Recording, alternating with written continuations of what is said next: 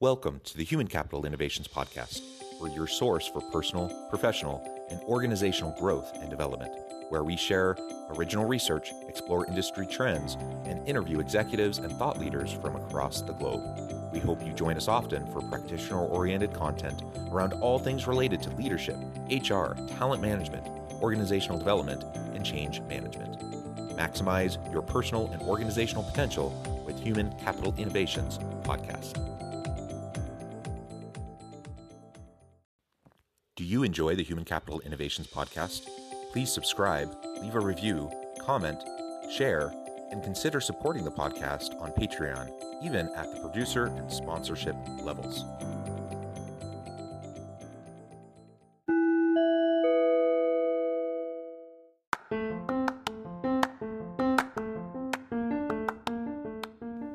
Welcome to the Human Capital Innovations Podcast. In this HCI podcast episode, I talk with Myles Anderson about how to build a nurturing, high-performance culture on a shoestring budget.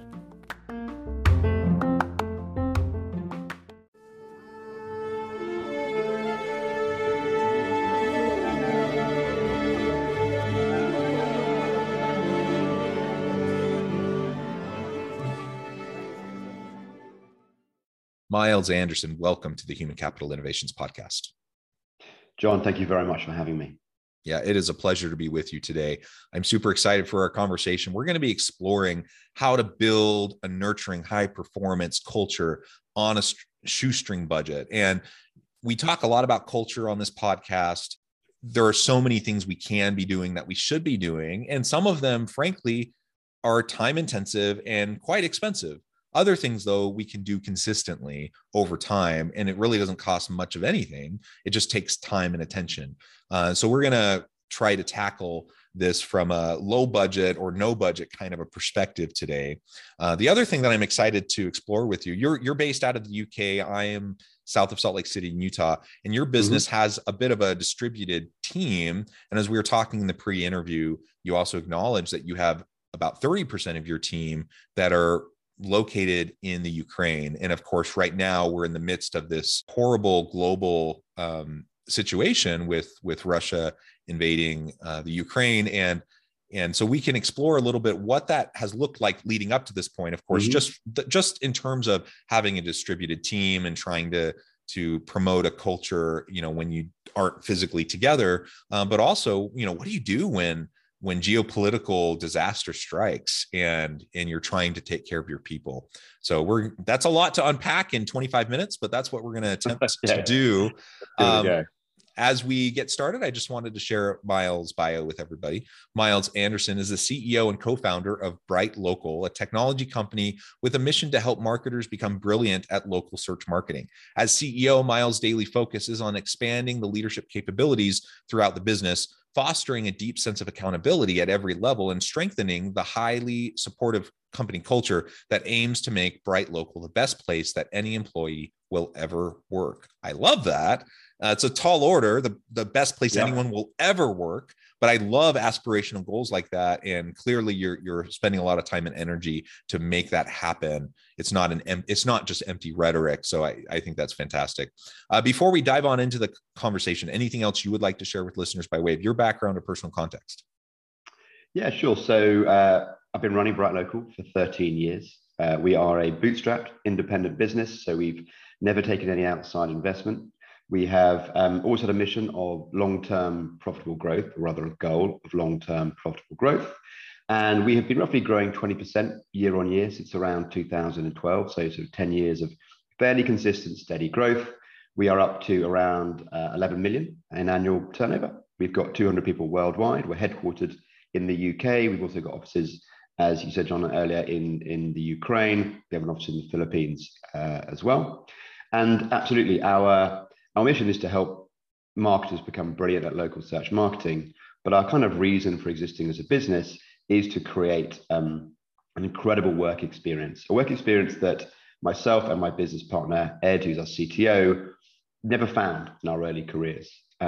We found places to work, places to develop careers. We never found a place that we could essentially felt like we could really be ourselves, that we could bring our whole selves to work, that was a true meritocracy, devoid of office politics and frustrating sort of ladder climbing sort of nuances that we had to kind of navigate, which I would put my hands up and say I was not very good at.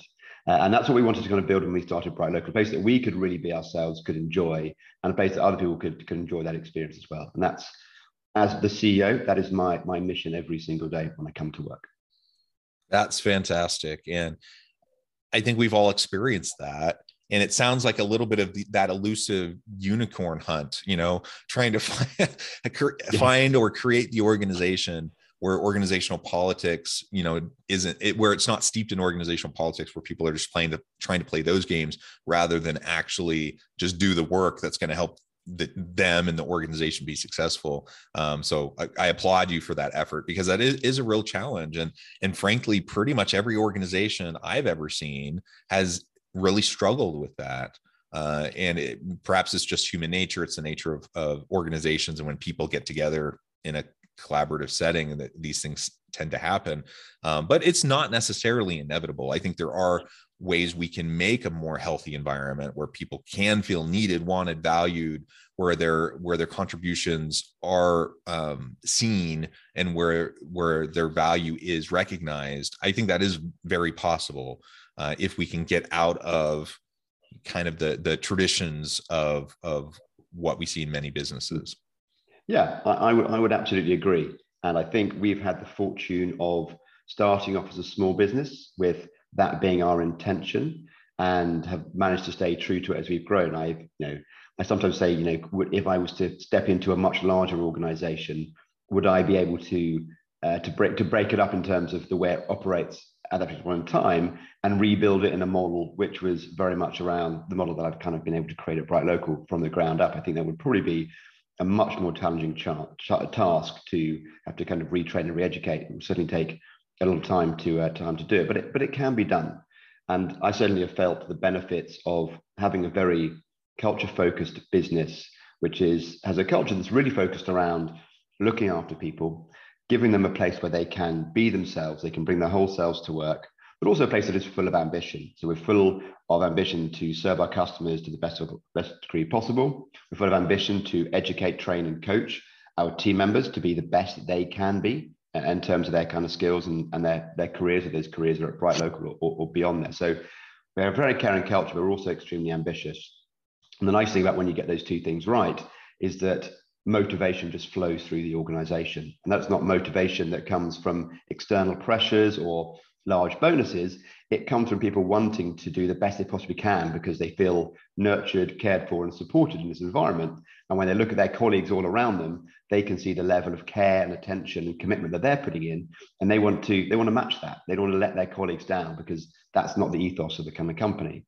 And I get the fruits of that every day as a CEO, because I don't sit at my desk wondering how to motivate people. I sit at my desk wondering how to take care of people, and actually how to avoid burnout, because actually that's more of a problem within our organization, is people sometimes working overtime, working weekends, just because they feel they don't want to let the team down. They don't want to let themselves down or the sort of business down. So we have to sometimes pull them back from the brink a bit rather than push them towards it.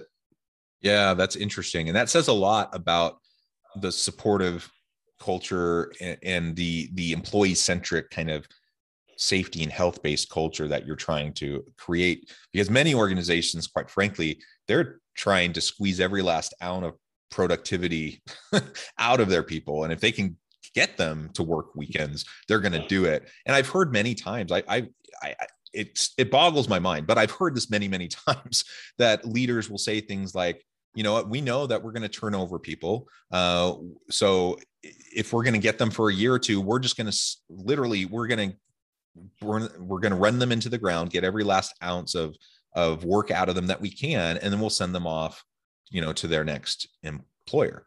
And I mean, from a business perspective, solely like business bottom line perspective, maybe that makes sense, but there's still all the costs involved with turnover and things like that I think are going to come back to hurt the organization. But from a human perspective, that's terrible. That kind of an approach, just seeing people as like this expendable resource that you can just use up and spit out. It's just so contrary to my fundamental kind of philosophy of life and business and leadership that, I just can't abide that. And so I love to hear, how your approach towards support and actually trying to counteract burnout, you're actually taking the opposite approach. You're actually trying to proactively get people to take time off, take the weekends, take vacation, like don't burn yourself out, take care of yourself, practice self-care, and be healthy. And we know there's tons of research that shows that actually in the long run will be provide better bottom line outcomes for organizations. It's just so often organizations are focused on the short term. And so they're willing to sacrifice the people around them to get those short-term gains. You're actually right. I mean, it's kind of the difference between compliance and commitment. They can both arrive at the same place, but one of them arrives there with a lot of hard work and effort. One of them arrives there willingly and delighted. So we look upon our team as, as trying to create evangelists, not mercenaries. We want people that will, and it makes leadership and management much easier. If you've got people who, are actually holding me to task for what I'm doing, making sure that I'm not dropping the ball in terms of my pledges to them and keeping me true to the kind of company culture and mission. That's great, because we've, rather than having myself and my leadership team of 7 watching out for the well-being of the business, I've got 200 people who care deeply about the well-being of the business. And for me, I can take days off, I can go on holiday, and I know that the people have left behind working are taking as good care of business when I'm not there as well as when I'm there. It doesn't, actually my involvement doesn't really make a huge amount of difference. And I've certainly seen as the team has grown and I've brought in a leadership team, I've managed to move myself away from a lot of the operational aspects of what I used to do. I used to, as an entrepreneur, when I started the business, it was myself and my business partner from my kitchen tables. We did everything. I did everything, generally to a pretty bad level, if I'm really honest, particularly when I look around now and I've got genuine, bona fide, skilled professionals doing everything from customer success to content writing for marketing to design briefs. And I'm pretty ashamed of how badly I did it back in the day. But, that got us from A to B. And now we're probably at, D, E, or F by now, and continue to grow with a much more sort of professional nature and professional set of people within the business. But I'm able to now step back as a CEO and focus on 2 things, or 3 things. One is the culture of the business, which I spend around 50% of my time thinking about. And we also have a head of people, purpose, and culture who I work very closely with on how we implement some of the things and how we take it to the next level. I spend a quarter of my time focusing on the leadership team, helping them to work with their own teams to improve the leadership skills within the business. And then probably another quarter of my time spent on product market fit and customers, and ensuring that I'm staying close to that aspect of the business. But it's been great. I've been able to evolve as a manager, as a leader, because I've got people who are willing to step up and take over all those roles, do a much better job than me, and with almost the same level of motivation as I've got. And you've described a bit about how you came to this mindset, largely, if I'm hearing you correctly, from your own core experiences earlier in your career at other organizations that didn't do this particularly well. But I'm wondering if there's anything else, that you attribute, where your philosophy around leadership and culture, where that comes from, and why you try to create the type of environment you do today in your organization.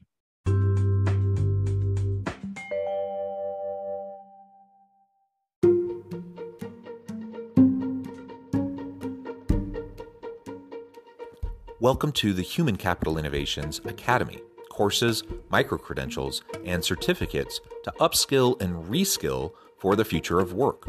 All HCI Academy courses, micro-credentials, and certificates are designed, developed, and delivered by award-winning and internationally renowned scholars, educators, thought leaders, executives, and practitioners. Our courses, micro-credentials, and certificates will help you make your mark on the future of work and make an immediate impact in your organizations. Check out the HCI Academy and our many course offerings and certificates to upskill and reskill for the future of work.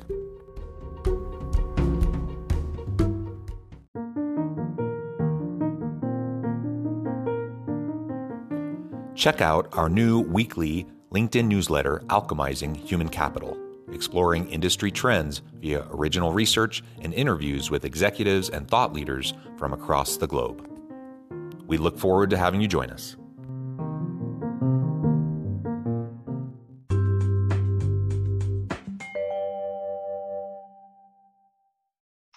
I would say that there was a period of time where we've always had we've always had a sort of core philosophy around treating people well, doing good work, enjoying what we do. Over time, as it's grown, it's become crystallized, and we've been able to more clearly put definitions around the thoughts and the feelings that we had about what we wanted to do. I think someone who has inspired me a lot in this case is Simon Sinek, who's a well-known sort of business sort of philosopher, evangelist, sort of optimist. He actually gave some concrete words to a lot of the things that I was trying to do, particularly things like how you treat people, how you kind of support people, how you don't have to drive people to the edge to get them to work. Actually, if you give them clear guidance, you give them nurture and support, you give them some autonomy, the flower of motivation grows from within them. He also talks about the kind of infinite game, where actually as a business, you don't have to solely focus on the well-being of your shareholders, which in this case is myself and my business partner. We don't have any, so in a way I'm fortunate to take that element out of the equation. But actually, in terms of being able to just trying to sustain the business for as long as possible and make decisions that were focused on long-term steady growth, and not actually worry too much about the competition and trying to beat the competition, but actually be more focused on ourselves inwardly, trying to make ourselves better day after day after day through remaining true to our culture, remaining true to our mission, implementing great coaching, great fostering of skills within the team so they become better at their jobs. We can actually become a bigger, better business, and we don't really have to worry too much about what our kind of competitors are doing. We work in a pretty big marketplace, and we've got the sort of fortune of doing that. But essentially, sort of studying sort of Simon Sinek and reading some of his books gave a voice to some of the thoughts and the feelings I had about it, helped me to kind of crystallize those thoughts, and actually also gave me the permission to not worry about short-term gains, but to really focus on the long term, and to focus inwardly rather than outwardly on the things that I can control, which is the well-being, health, motivation of team members. I agree. I think Simon Sinek is great. I have many like Simon who I've kind of looked to over the years as great examples, and who have articulated so well a lot of these core principles. And so the good thing about the internet is we have such tremendous access through TED Talks and podcasts and people writing all sorts of great things that are often freely accessible, so that we can start to frame up our own way of thinking about these really important issues. And so of course, anyone listening to this podcast, I'm sure I'm preaching to the choir, because you're listening because you're actively seeking out these types of materials so you can better your own understanding, your own application and implementation. But it's important to just note, like, this is important stuff that we need to continually be developing ourselves. We can't take it for granted. And when we get complacent, inevitably we will tend to fall back into the same traps that we've seen other people in other organizations fall into. I don't think most people have bad intentions, and most people don't wake up in the morning thinking about how they're going to exploit human beings around them. Yet we see it so prevalently in the world around us, and it's because we aren't as intentional in carrying out the work that we do that as we should be or could be. And perhaps that's a segue. I mentioned early on as I was introducing you that you have 30% of your team that's in the Ukraine, and this isn't a political podcast, and so we're not going to get into great depth about the geopolitical kind of conflict that's happening there with Russia invading. But it's certainly a sad thing, and I'm happy you reported that everyone is safe from your team. That's wonderful, but it adds layers of complexity to how you're managing and trying to develop this culture when you have a distributed team. First and foremost, let me step back. Creating the kind of culture that you're describing is really hard anyways, even when everyone's like together in the same physical location. You add to that, now you have a distributed team, and you have people in multiple locations. You have your Philippines office, you have your Ukraine office, for example, and you're trying to create and maintain and sustain this meaningful dynamic culture. That's even more challenging. Then you add on top of that geopolitical conflict in the context that all of your team in the Ukraine are dealing with. And I just can't even imagine. I don't even know how you go about dealing with that. So maybe you can just walk us through a little bit about what you've done this past week, for example, in trying to understand and meet the needs of your people in Ukraine. And then we can talk, maybe zoom out a little bit and talk a little bit more broadly about just how you do this with people scattered around the world. Yeah. So I think I said earlier that our culture is very much a culture of caring personally about team members, being helpful, supportive, open, honest, being as positive and as proactive as we can do, and trying to get better each day and share each other's success. So actually, many of those aspects, apply to the way we're trying to help our team in Ukraine. And I think one of the key things within leadership, particularly around trying to establish a culture, is around role modeling and being consistent.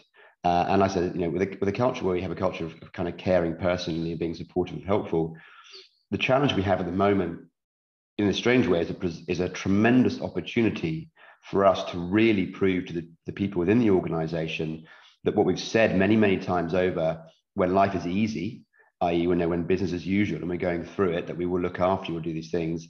And suddenly you're presented with a war, a conflict, a humanitarian crisis. If we suddenly backed away from what we said we do in those easy times and the hard times, the whole thing unravels. People see it as being untruthful, as just being hollow words being spoken. So what I've spent the last week doing, partly trying to quell my own emotions, and if I'm very, very honest with you, I probably burst into tears around 20 or 30 times since last Thursday morning when the tanks and the troops rolled across the border and into Ukraine. We had around 30 people there, 35 people. They've got husbands, wives, children, parents. A lot of them are now fleeing across the country, looking for safe havens away from the bombing and the shelling. Some have remained most of them are in Kiev. Some are further west in Lviv, which is the safer side of the country right now. We didn't see this coming to the significant level that it is right now, but we had started making plans. So we actually secured some safe houses in the west of the country. We had 2. We tried to get 4. We didn't move fast enough because we got caught out like the rest of the world did in terms of the speed at which things evolved. But essentially, we've now managed to move 20 of our team and their family to these safe houses, which some of them took 24 hours, some of them it's taken 3 days for them to get there. We have obviously made sure that every team member doesn't have to work. We're not requiring to work in any kind of capacity. But they do. We are in touch with them. We know where they are. They can kind of call upon us. We have obviously provided safe houses for those who can get there and who need it. Some have stopped off with other family members in the kind of countryside. And that's where we are. That's where we are today. The next challenge is we're trying to work through is how we can ensure they get supplies, food, potentially some cash, because they can use cards, but cash is running out and some cash is needed in shops to buy sort of small supplies. So we've probably got to the point now where we've established that they're safe from immediate harm, at least for the next sort of 24 hours. And I think they're out of the real metropolises, which are likely to be targeted with sort of shelling, although we do have some still in Kiev at a personal choice for their own sort of personal reasons. The next phase of the challenge is, okay, how long is this going to go on for? Not from a business point of view, but how do we get supplies to them? How can we get cash over the border? How can we get humanitarian aid to them? It's obviously not just to my team, it's to the entire country, but I feel as if I can make a big difference by focusing on the 70 to 80 dependents that I can help by getting what they need. So that's the next phase of the challenges, is doing that. Obviously, what we're also trying to do is keep their morale up. We're showing them, how much we are thinking of them. We're making small acts of sort of support and kind of kindness every day across the business that's being shared with them, and that goes a long way to them recognizing that they're not alone, that the people that said that they would stand by them in the good times are standing by them in the bad times. And that's what we'll do. And, we have to take each day as it comes. And we are, having strange conversations with private security firms, which I never thought I'd have to have a conversation with a private security firm in my life, talking to sort of journalists, we're talking to anyone who's got access into and out of the country, just to see what's possible and to see where we can start to have an impact and have an influence. But it really changes every 24 hours, and we'll just have to see what comes next.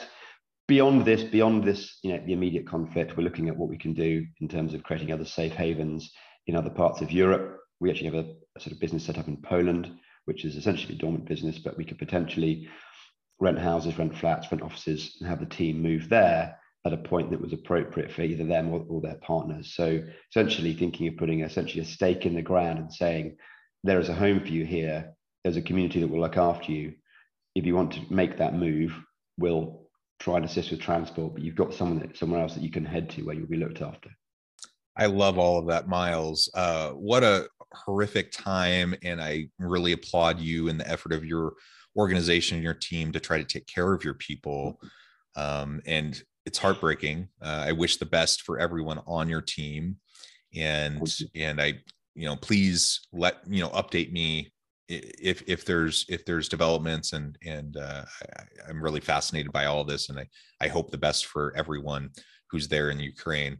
Myles, I note the time. I'm going to have to let you go here in just a few minutes, but before we close today, I wanted to give you a chance to share with listeners how they can get connected with you, find out more about your work, and then give us a final word on the topic for today.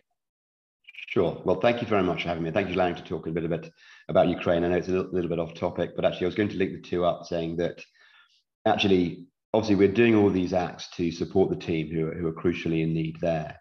But for the team that aren't there, the team in the UK, the team in the Philippines, they see us doing this. They see us standing by our word, being true to our word.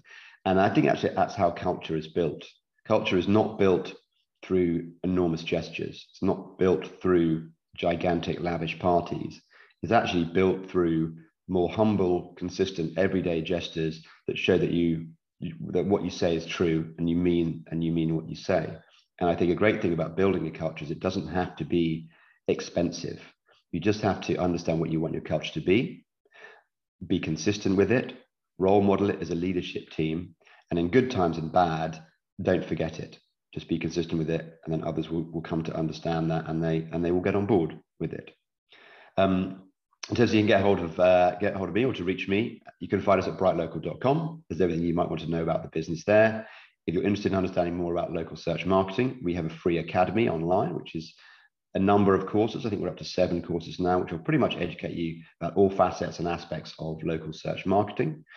If you want to email me directly, you can email me at myles@brightlocal.com. Myles is unusually spelled. It's M-Y-L-E-S. It's myles@brightlocal.com, or you can connect with me on LinkedIn. Wonderful. Thank you, Myles. It has been a pleasure. I encourage listeners to reach out, get connected, find out more about what Myles and his team can do for you. Keep a good thought out for all those who are struggling in the Ukraine right now, and donate and make contributions to support them wherever possible. And as always, I hope everyone can stay healthy and safe, that you can find meaning and purpose at work each and every day. And I hope you all have a great week.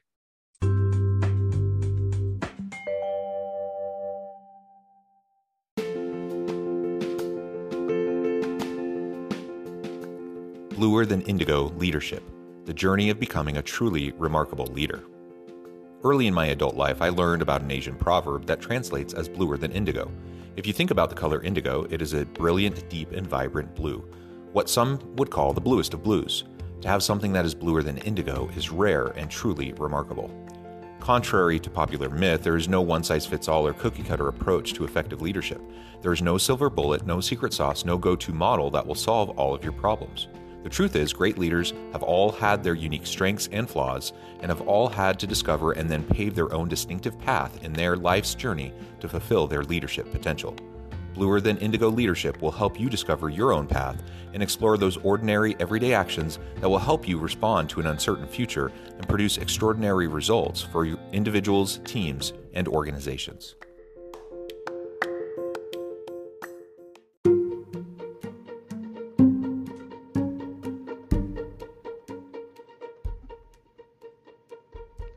Check out Human Capital Innovations magazine, Human Capital Leadership. Human Capital Leadership is a free, interactive e-magazine with the mission to help individuals, leaders, and organizations find innovative approaches to maximize their human capital potential. We publish issues quarterly in August, November, February, and May. Take a look at the latest issue and let us know what you think.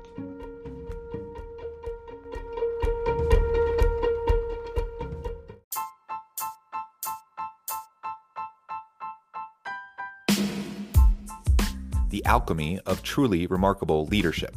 Ordinary, everyday actions that produce extraordinary results. Consider how the nature of work has shifted over the past 50 years.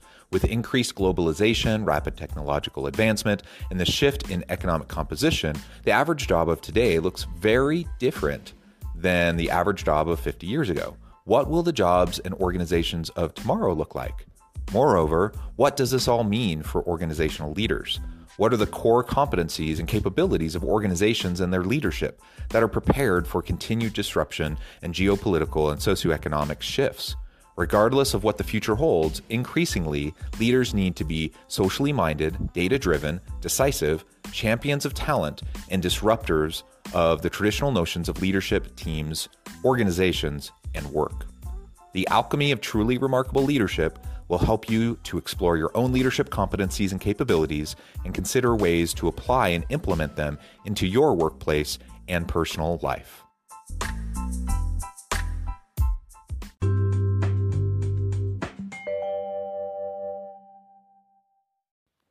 Do you enjoy the Human Capital Innovations podcast?